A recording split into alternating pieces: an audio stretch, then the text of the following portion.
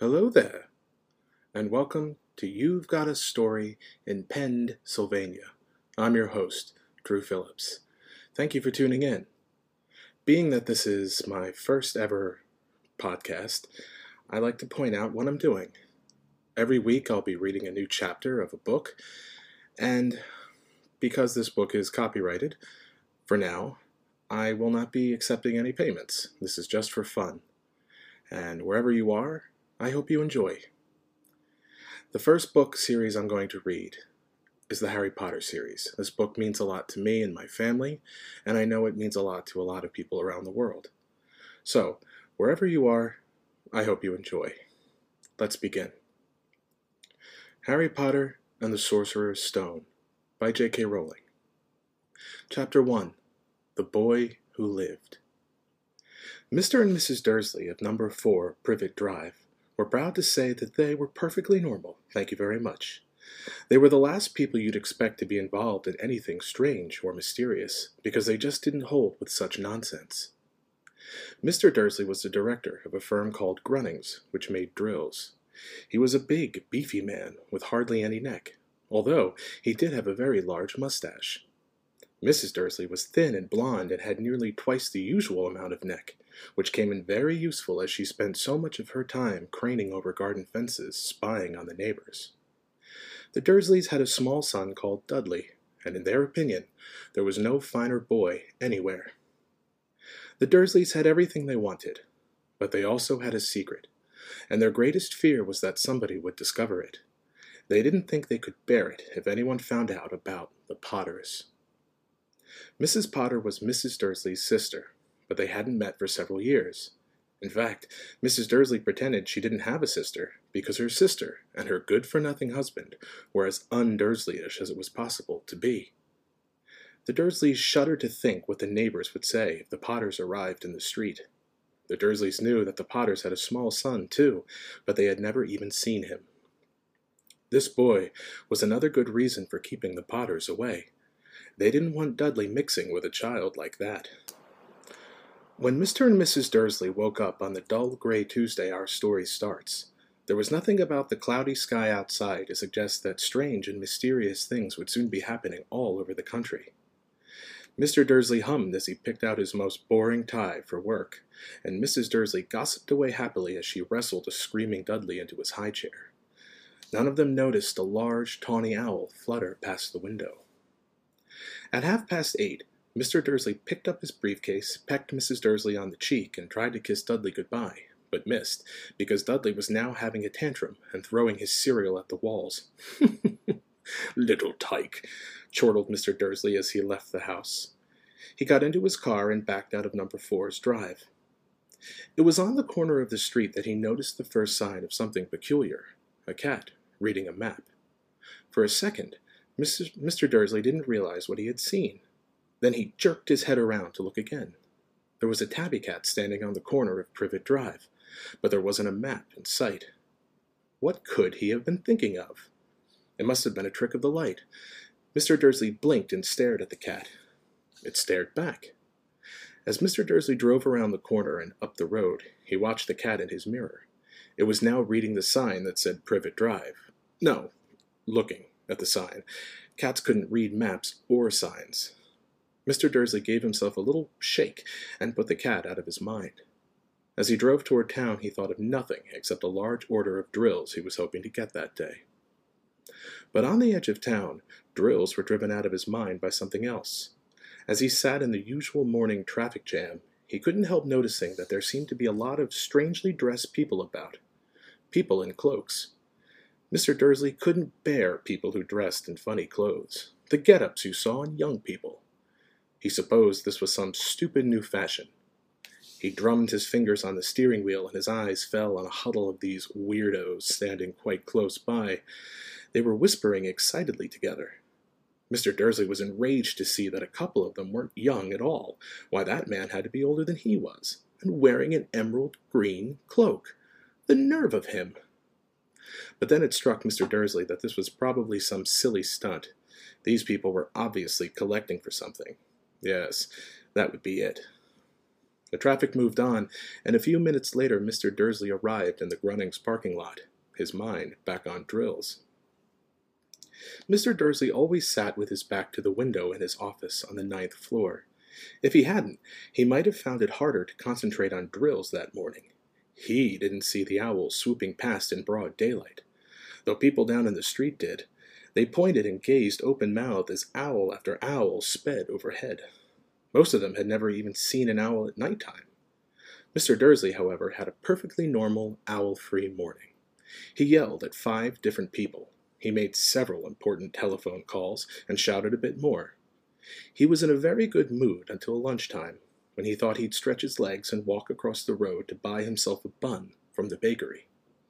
He'd forgotten all about the people in cloaks until he passed a group of them next to the baker's. He eyed them angrily as he passed. He didn't know why, but they made him uneasy. This bunch were whispering excitedly, too, and he couldn't see a single collecting tin. It was on his way back past them, clutching a large doughnut in a bag, that he caught a few words of what they were saying. "The Potters. That's right. That's what I heard. Yes, their son, Harry." Mr. Dursley stopped dead. Fear flooded him. He looked back at the whisperers as if he wanted to say something to them, but thought better of it. He dashed back across the road, hurried up to his office, snapped at his secretary not to disturb him, seized his telephone, and had almost finished dialing his home number when he changed his mind. He put the receiver back down and stroked his mustache, thinking. No, he was being stupid. Potter wasn't such an unusual name.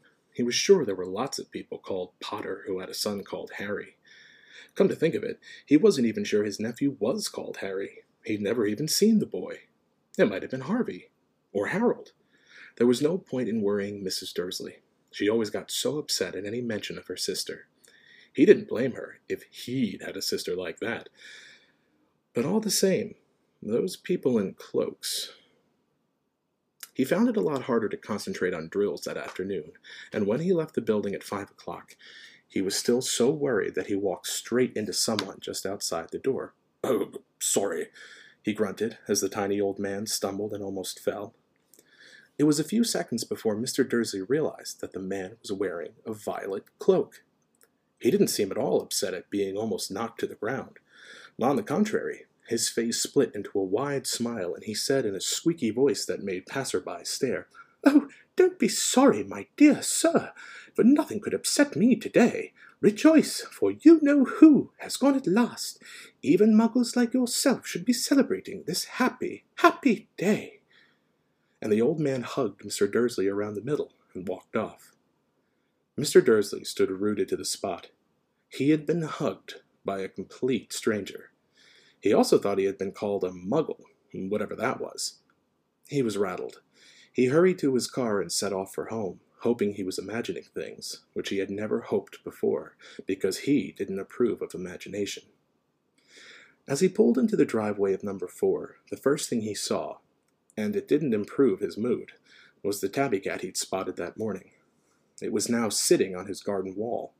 He was sure it was the same one. It had the same markings around its eyes. "Shoo!" said Mr. Dursley loudly. The cat didn't move. It just gave him a stern look. Was this normal cat behavior? Mr. Dursley wondered, trying to pull himself together. He let himself into the house. He was still determined not to mention anything to his wife. Mrs. Dursley had had a nice, normal day. She told him over dinner all about Mrs. Next Door's problems with her daughter and how Dudley had learned a new word. Won't. Mr. Dursley tried to act normally. When Dudley had been put to bed, he went into the living room in time to catch the last report on the evening news. "And finally, bird watchers everywhere have reported that the nation's owls have been behaving very unusually today. Although owls normally hunt at night and are hardly ever seen in daylight, there have been hundreds of sightings of these birds flying in every direction since sunrise. Experts are unable to explain why the owls have suddenly changed their sleeping pattern." The newscaster allowed himself a grin. "Most mysterious. And now, over to Jim McGuffin with the weather. Going to be any more showers of owls tonight, Jim?" "Well, Ted," said the weatherman, "I don't know about that, but it's not the owls that have been acting oddly today. Viewers as far apart as Kent, Yorkshire, and Dundee have been phoning in to tell me that instead of the rain I promised yesterday, they've had a downpour of shooting stars. Perhaps people have been celebrating bonfire night early. It's not until next week, folks, but I can promise a wet night tonight. Mr. Dursley sat frozen in his armchair. Shooting stars all over Britain, owls flying by daylight, mysterious people in cloaks all over the place, and a whisper about the Potters. Mrs. Dursley came into the living room carrying 2 cups of tea. It was no good. He had to say something to her. He cleared his throat nervously. Petunia, dear, you haven't heard from your sister lately, have you? As he had expected, Mrs. Dursley looked shocked and angry. After all, they normally pretended she didn't have a sister. No, she said. Why? Funny stuff on the news, Mr. Dursley mumbled. Owls, shooting stars, and there were a lot of funny-looking people in town today. So, snapped Mrs. Dursley, well, I just thought maybe it was something to do with, her crowd. Mrs. Dursley sipped her tea through pursed lips. Mr. Dursley wondered whether he dared tell her he'd heard the name Potter. He decided he didn't dare. Instead, he said as casually as he could, Their son. He'd be about Dudley's age now, wouldn't he? I suppose so, said Mrs. Dursley stiffly. What's his name again? Howard, isn't it? Harry. Nasty common name, if you ask me. Oh, yes, said Mr. Dursley, his heart sinking horribly. Yes, I quite agree. He didn't say another word on the subject as they went upstairs to bed. While Mrs. Dursley was in the bathroom, Mr. Dursley crept to the bedroom window and peered down into the front garden. The cat was still there. It was staring down Privet Drive as though it were waiting for something. Was he imagining things? Could all this have anything to do with the Potters? If it did, if it got out that they were related to a pair of... Well, he didn't think he could bear it. The Dursleys got into bed. Mrs. Dursley fell asleep quickly, but Mr. Dursley lay awake, turning it all over in his mind. His last comforting thought before he fell asleep was that even if the Potters were involved, there was no reason for them to come near him and Mrs. Dursley. The Potters knew very well what he and Petunia thought about them, and their kind. He couldn't see how he and Petunia could get mixed up in anything that might be going on. He yawned and turned over. It couldn't affect them. How very wrong he was. Mr. Dursley might have been drifting into an uneasy sleep, but the cat on the wall outside was showing no sign of sleepiness. It was sitting as still as a statue, its eyes fixed unblinkingly on the far corner of Privet Drive. It didn't so much as quiver when a car door slammed on the next street, nor when 2 owls swooped overhead. In fact, it was nearly midnight before the cat moved at all. A man appeared on the corner that had been watching. Appeared so suddenly and silently you'd have thought he just popped out of the ground. The cat's tail twitched and its eyes narrowed. Nothing like this man had ever been seen on Privet Drive. He was tall, thin, and very old, judging by the silver of his hair and beard, which were both long enough to tuck into his belt. He was wearing long robes, a purple cloak that swept the ground, and high-heeled, buckled boots. His blue eyes were light, bright, and sparkling behind half-moon spectacles, and his nose was very long and crooked, as though it had been broken at least twice. This man's name was Albus Dumbledore. Albus Dumbledore didn't seem to realize that he had just arrived in a street where everything from his name to his boots was unwelcome. He was busy rummaging in his cloak, looking for something, but he did seem to realize he was being watched because he looked up suddenly at the cat, which was still staring at him from the other end of the street.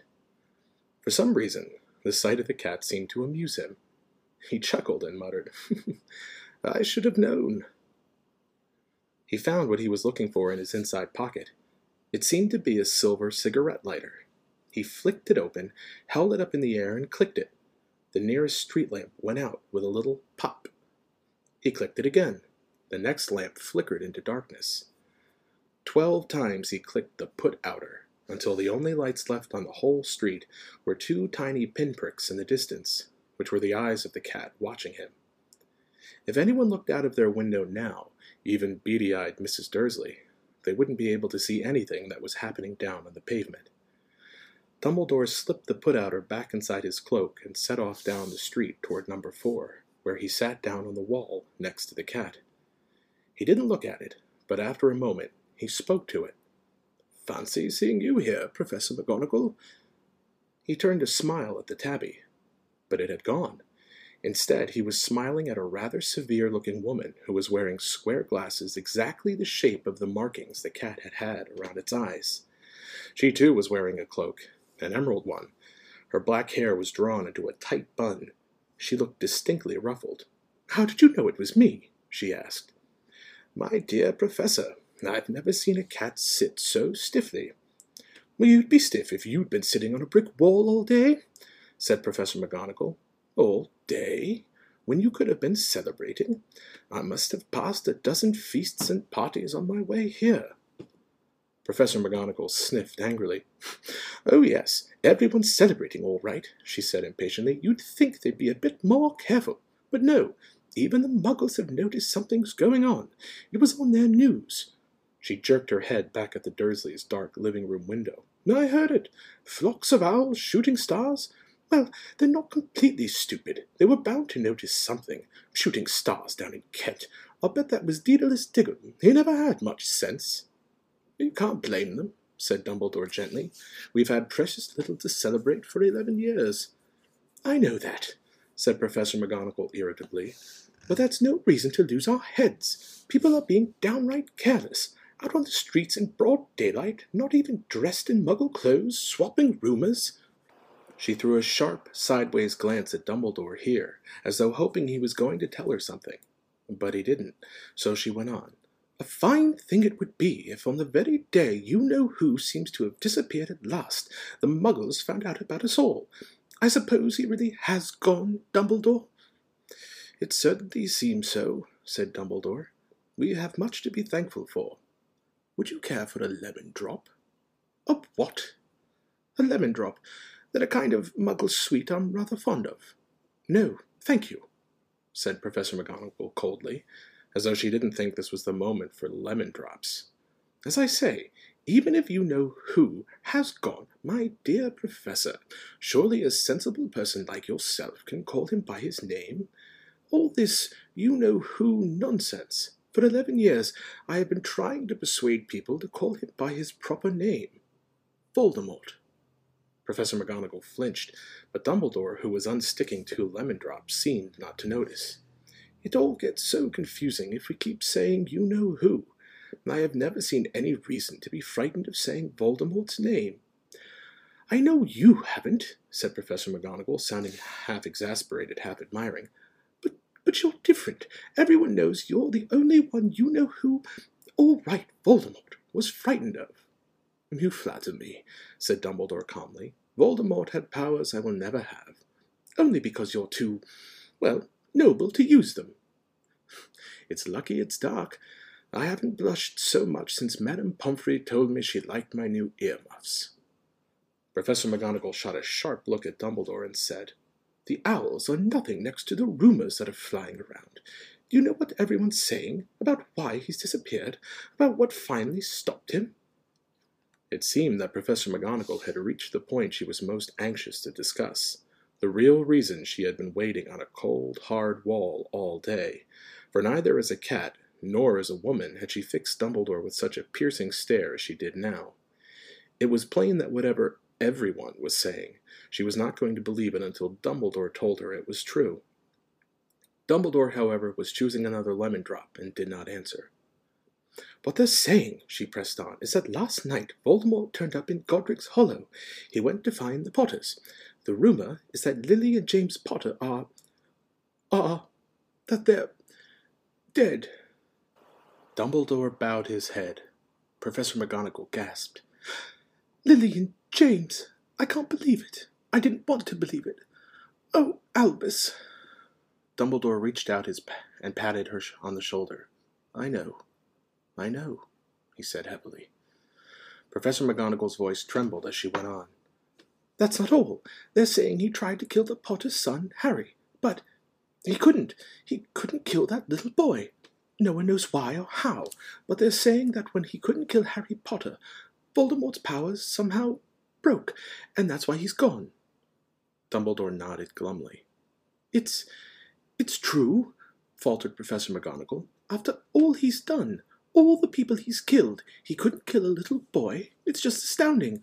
Of all the things to stop him. But how in the name of heaven did Harry survive?" "We can only guess," said Dumbledore. "We may never know." Professor McGonagall pulled out a lace handkerchief and dabbed at her eyes beneath her spectacles. Dumbledore gave a great sniff as he took a golden watch from his pocket and examined it. It was a very odd watch. It had 12 hands, but no numbers.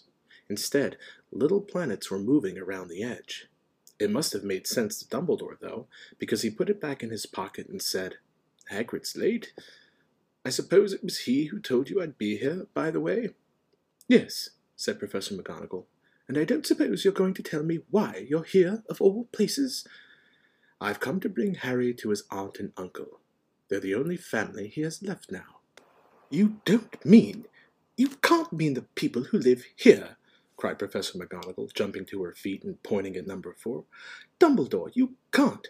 I've been watching them all day. You couldn't find 2 people who are less like us. And they've got this son. I saw him kicking his mother all the way up the street, screaming for sweets. Harry Potter, come and live here." "It's the best place for him," said Dumbledore firmly.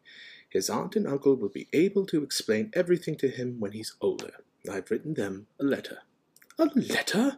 repeated Professor McGonagall faintly, sitting back down on the wall. "Really, Dumbledore, you think you can explain all this in a letter? These people will never understand him. He'll be famous, a legend. I wouldn't be surprised if today was known as Harry Potter Day in the future. There will be books written about Harry. Every child in our world will know his name." "Exactly," said Dumbledore, looking very seriously over the top of his half-moon glasses. "It would be enough to turn any boy's head. Famous before he can walk and talk. Famous for something he won't even remember. Can't you see how much better off he'll be, growing up away from all that until he's ready to take it?" Professor McGonagall opened her mouth, changed her mind, swallowed, and then said, Yes, you're right, of course. But how is the boy getting here, Dumbledore?" She eyed his cloak suddenly as though she thought he might be hiding Harry underneath it. "Hagrid's bringing him." "You think it wise to trust Hagrid with something as important as this?" "I would trust Hagrid with my life," said Dumbledore. "I'm not saying his heart isn't in the right place," said Professor McGonagall grudgingly. "But you can't pretend he's not careless. He does tend to— What was that?" A low rumbling sound had broken the silence around them. It grew steadily louder as they looked up and down the street for some sign of a headlight. It swelled to a roar as they both looked up at the sky, and a huge motorcycle fell out of the air and landed on the road in front of them. If the motorcycle was huge, it was nothing to the man sitting astride it. He was almost twice as tall as a normal man, and at least 5 times as wide. He looked simply too big to be allowed, and so wild. Long tangles of bushy black hair and beard hid most of his face. He had hands the size of trash can lids, and his feet in their leather boots were like baby dolphins. In his vast, muscular arms he was holding a bundle of blankets. "Hagrid," said Dumbledore, sounding relieved. "At last. And where did you get that motorcycle?" "Borrowed it, Professor Dumbledore, sir," said the giant, climbing carefully off the motorcycle as he spoke. "Young Sirius Black lent it to me. I've got him, sir." "No problems, were there?" "No, sir. Ours was almost destroyed, but I got him out all right before the muggles started swarming around. He fell asleep as we was flying over Bristol." Dumbledore and Professor McGonagall bent forward over the bundle of blankets. Inside, just visible, was a baby boy, fast asleep. Under a tuft of jet-black hair over his forehead, they could see a curiously shaped cut, like a bolt of lightning. "Is that where?" whispered Professor McGonagall. "Yes," said Dumbledore. "He'll have that scar forever." "Couldn't you do something about it, Dumbledore?" "Even if I could, I wouldn't. Scars can come in handy. I have one myself above my left knee that is a perfect map of the London Underground. Well, give him here, Hagrid. We'd better get this over with." Dumbledore took Harry in his arms and turned toward the Dursleys' house. Could I say goodbye to him, sir?" asked Hagrid. He bent his great, shaggy head over Harry and gave him what must have been a very scratchy, whiskery kiss. Then, suddenly, Hagrid let out a howl like a wounded dog. "Shh!" hissed Professor McGonagall. "You'll wake the Muggles." Sorry," sobbed Hagrid, taking out a large spotted handkerchief and burying his face in it. "But I can't stand it. Lily and James dead, and poor little Harry off to live with Muggles." Yes, it's all very sad, but get a grip on yourself, Hagrid, or we'll be found," Professor McGonagall whispered, patting Hagrid gingerly on the arm as Dumbledore stepped over the low garden wall and walked to the front door. He laid Harry gently on the doorstep, took a letter out of his cloak, tucked it inside Harry's blankets, and then came back to the other two. For a full minute the three of them stood and looked at the little bundle. Hagrid's shoulders shook. Professor McGonagall blinked furiously, and the twinkling light that usually shone from Dumbledore's eyes seemed to have gone out. "Well," said Dumbledore finally, "that's that. We've no business staying here. We may as well go and join the celebrations." "Yeah," said Hagrid in a very muffled voice. "I'd best get this bike away. Good night, Professor McGonagall. Professor Dumbledore, sir." Wiping his streaming eyes on his jacket sleeve, Hagrid swung himself onto the motorcycle and kicked the engine into life. With a roar it rose into the air and off into the night. "I shall see you soon, I expect, Professor McGonagall," said Dumbledore, nodding to her. Professor McGonagall blew her nose in reply. Dumbledore turned and walked back down the street. On the corner he stopped and took out the silver put-outer. He clicked it once, and 12 balls of light sped to their street lamps so that Privet Drive glowed suddenly orange, and he could make out a tabby cat slinking around the corner at the other end of the street. He could just see the bundle of blankets on the step of number 4. "Good luck, Harry," he murmured. He turned on his heel, and with a swish of his cloak, he was gone.